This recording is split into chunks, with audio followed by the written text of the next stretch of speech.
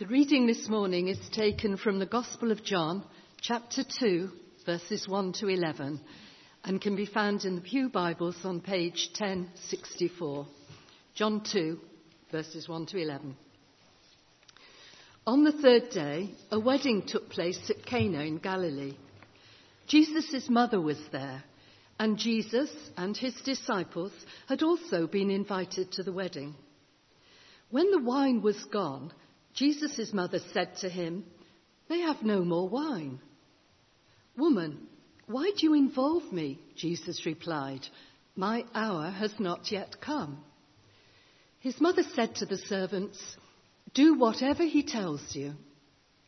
Nearby stood 6 stone water jars, the kind used by the Jews for ceremonial washing, each holding from 20 to 30 gallons. Jesus said to the servants, "Fill the jars with water." So they filled them to the brim. Then he told them, "Now, draw some out and take it to the master of the banquet." They did so, and the master of the banquet tasted the water that had been turned into wine. He did not realize where it had come from, though the servants who had drawn the water knew. Then he called the bridegroom aside and said, "Everyone brings out the choice wine first, and then the cheaper wine after the guests have had too much to drink. But you have saved the best till now." What Jesus did here in Cana of Galilee was the first of the signs through which he revealed his glory, and his disciples believed in him. This is the word of the Lord. Let us pray. Father, we thank you for your word to us. We thank you that you speak to us and we can hear. Would you speak to our hearts and minds? In Jesus' name. Amen. So Lent began on Wednesday, Ash Wednesday, and so we begin a new season in the church's calendar, 6 weeks that take us up to Easter. And traditionally a time when we put aside time to be with God, we may consider giving something up. But in the recent years, there's been a few campaigns to say rather than giving something up, why don't you think of taking something on? And it might be joining a new group or joining a group of Christians to study together, or it might be looking out to be more generous and more kind to other people. There's one campaign called 40 Acts, where it suggests every day a blessing that you can enact to other people. So Lent has taken on different ways of being noted, and certainly when I was a child, it's very much sort of the penitential giving something up. But I felt it would be good during Lent to have a new sermon series and to think more on that more positive aspect of taking something on. And so we're going to look at what it means to be generous. What does it actually mean for us to live lives of generosity? And we're going to explore that over the next 6 weeks. I'm going to begin today with recognizing first and foremost that we have a generous God. That everything we do comes from the fact that we have a God who is generous to us. And any act that we carry out is only in response to what we have received. So this isn't to us about being good citizens who are going to do good deeds. This is about us knowing who God is and responding accordingly. So we're going to work through some of the miracles in John's Gospel to help us with this, where we can actually explore what these miracles tell us about God. What do we learn about God from this miracle? What does this tell us about Jesus? What do we see Jesus doing? And how then might we respond?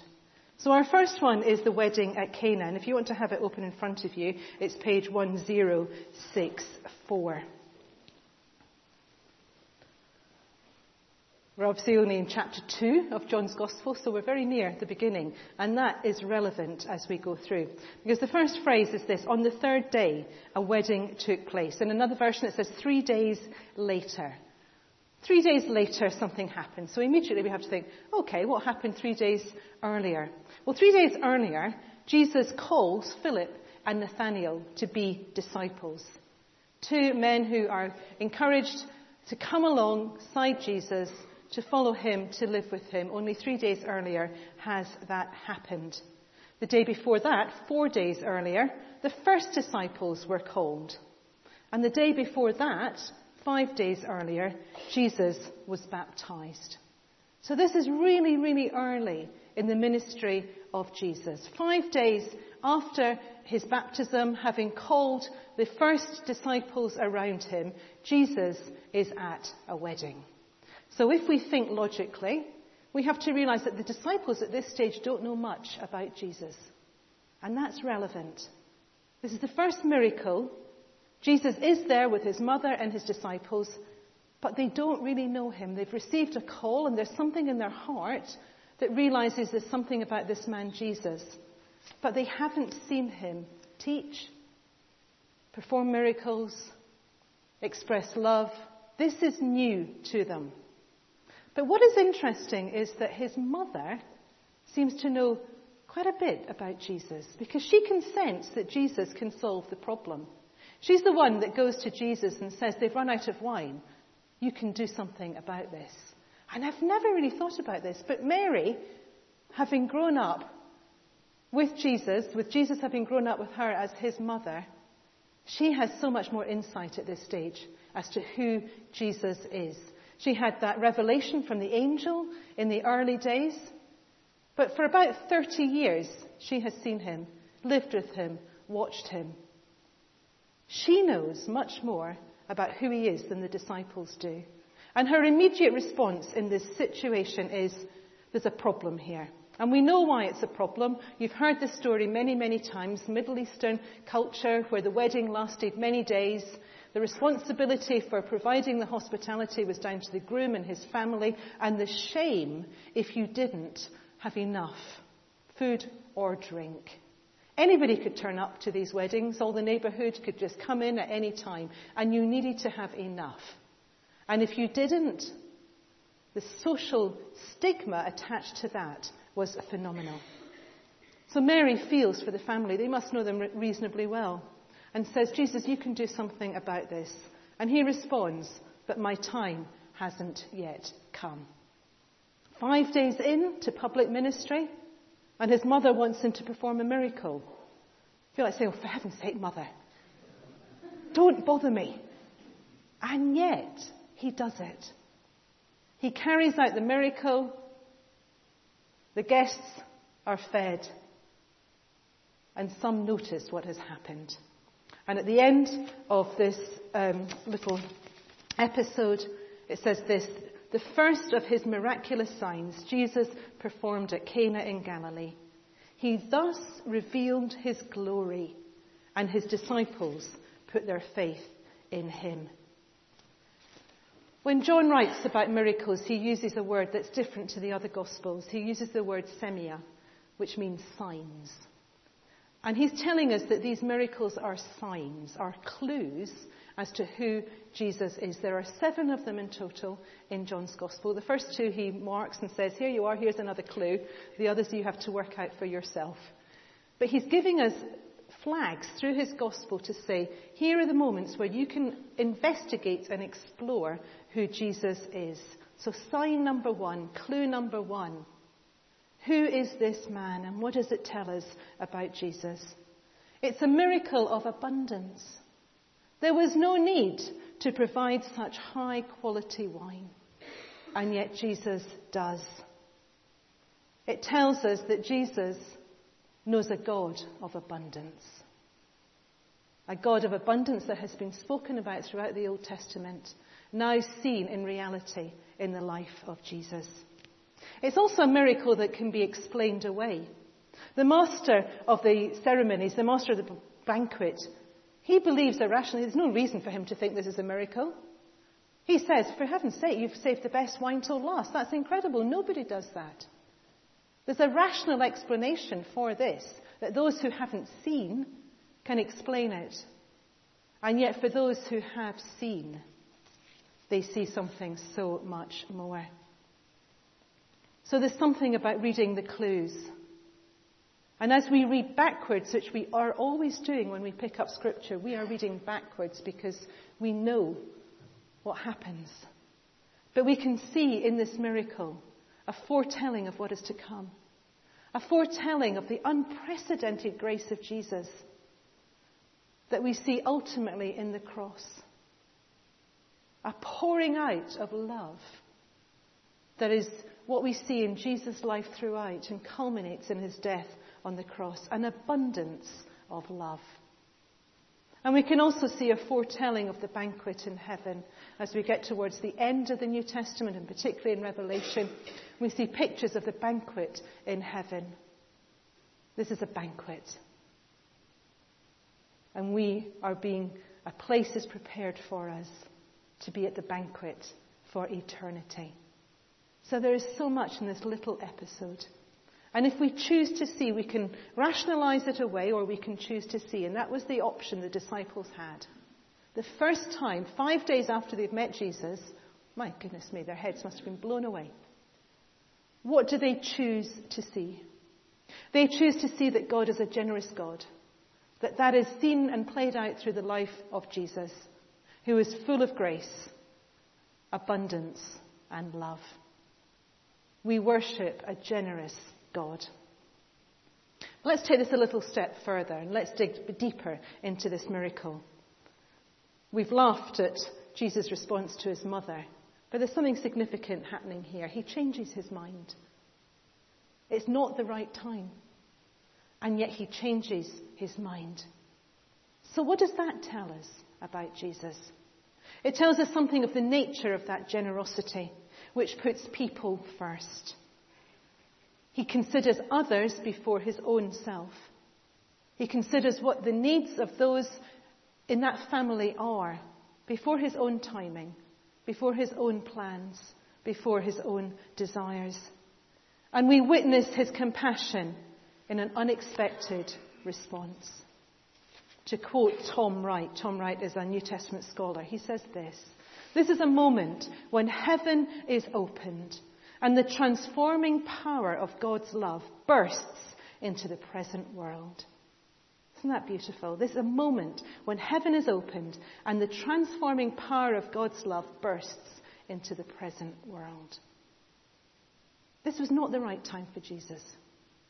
This was not part of his plans. The last thing he wanted to do was to reveal something of who he was. And yet his love and compassion for others came first. So generosity is about considering others first. So much in this short passage. We could go on and on and on, but I want to make some application now. What does this mean for us? If we know a generous, abundant God, how do we respond to others in the same way? How easy is it for us to lay aside our own needs, our own preferences, our own desires, in order to show generosity to others? How might we do that? What would it look like? In what areas of our lives can we show generosity? So many. Here are a few examples. We show generosity with our money, our possessions, with our time, with our support, both emotional and pastoral, in the way we encourage and affirm people, in opening up our homes and offering hospitality. The list could go on and on. But this is a huge challenge, especially when our lives are so full already. So many demands on our life. This can feel like yet another burden, the burden of generosity. Add that onto you today. Go away and feel guilty even more. That's not what it needs to be. Because if we believe that God is generous to us, if we believe that heaven bursts open and his transforming power is at work, that is at work in our lives. That we instinctively become more and more like Jesus. So our natural behavior, our natural response should flow from what we have received from God. And just imagine what that could look like if it changes bit by bit. It doesn't happen all at once, but throughout our lives, the transforming work of Jesus in our lives, allowing us to be more generous as he is generous. With our money, with our possessions, Thinking of us as a church, we are generous in what we give away. But what if we gave away more?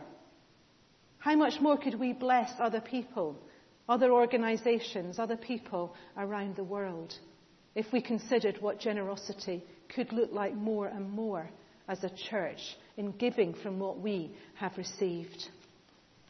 What about as a church if we were more generous with our time? And I think in this part of the country, that's one of our biggest challenges. To be generous with our time. That doesn't mean signing up for jobs at church. Don't hear that. But actually putting others first before what we fit into our own diaries and our own calendars. Being generous with our time. So that when somebody phones me up and my plan is to do X, Y, and Z, and I get that phone call and it shifts everything, and I get to the end of the day and I've done nothing that I planned, and yet I needed to be with that person, I know I've done the right thing. But when I initially get that phone call, that's not what I'm thinking. How can I consider greater generosity with my time? Do I look at where am I spending my time? Actually being strategic and saying, am I spending my time in the right places? What about our support, emotional and pastoral? What would it take for us to be more generous with that? And I wonder whether that's about us becoming more vulnerable ourselves, becoming more open, putting down some of the barriers that maybe we have built up around ourselves so that others feel free to come and talk to us and share their own vulnerabilities. Because if we look completely sorted, not many people are going to come and say, I'm not feeling very sorted. How can we be more generous in the support that we offer? And what about being generous with encouragement and affirmation? You know that teachers are encouraged to say 15 good things and one negative thing. And even in that moment, the one negative thing will be what the child remembers when they go home. How much do we need to flood people with encouragement and affirmation in order to build self-esteem, self-confidence, belief in who they are, and belief in who God has made them to be? How do we be generous in being encouragers? Barnabas in the New Testament was a great encourager. I'd love us to be a church of encouragers. And what about our homes and our hospitality? I struggle with this. I only really want to open my door and let people in if I've tidied up. Being generous means that I open my door regardless of the mess in my house. Because I want to be with people. And I shouldn't worry what they think about. And I can see them looking around. And I shouldn't apologise either and say, oh, I haven't had time. Because that's not what it's about. And yet so often that is what it is about. How do I be generous with my home and in offering hospitality? Because we have a God who is generous to us.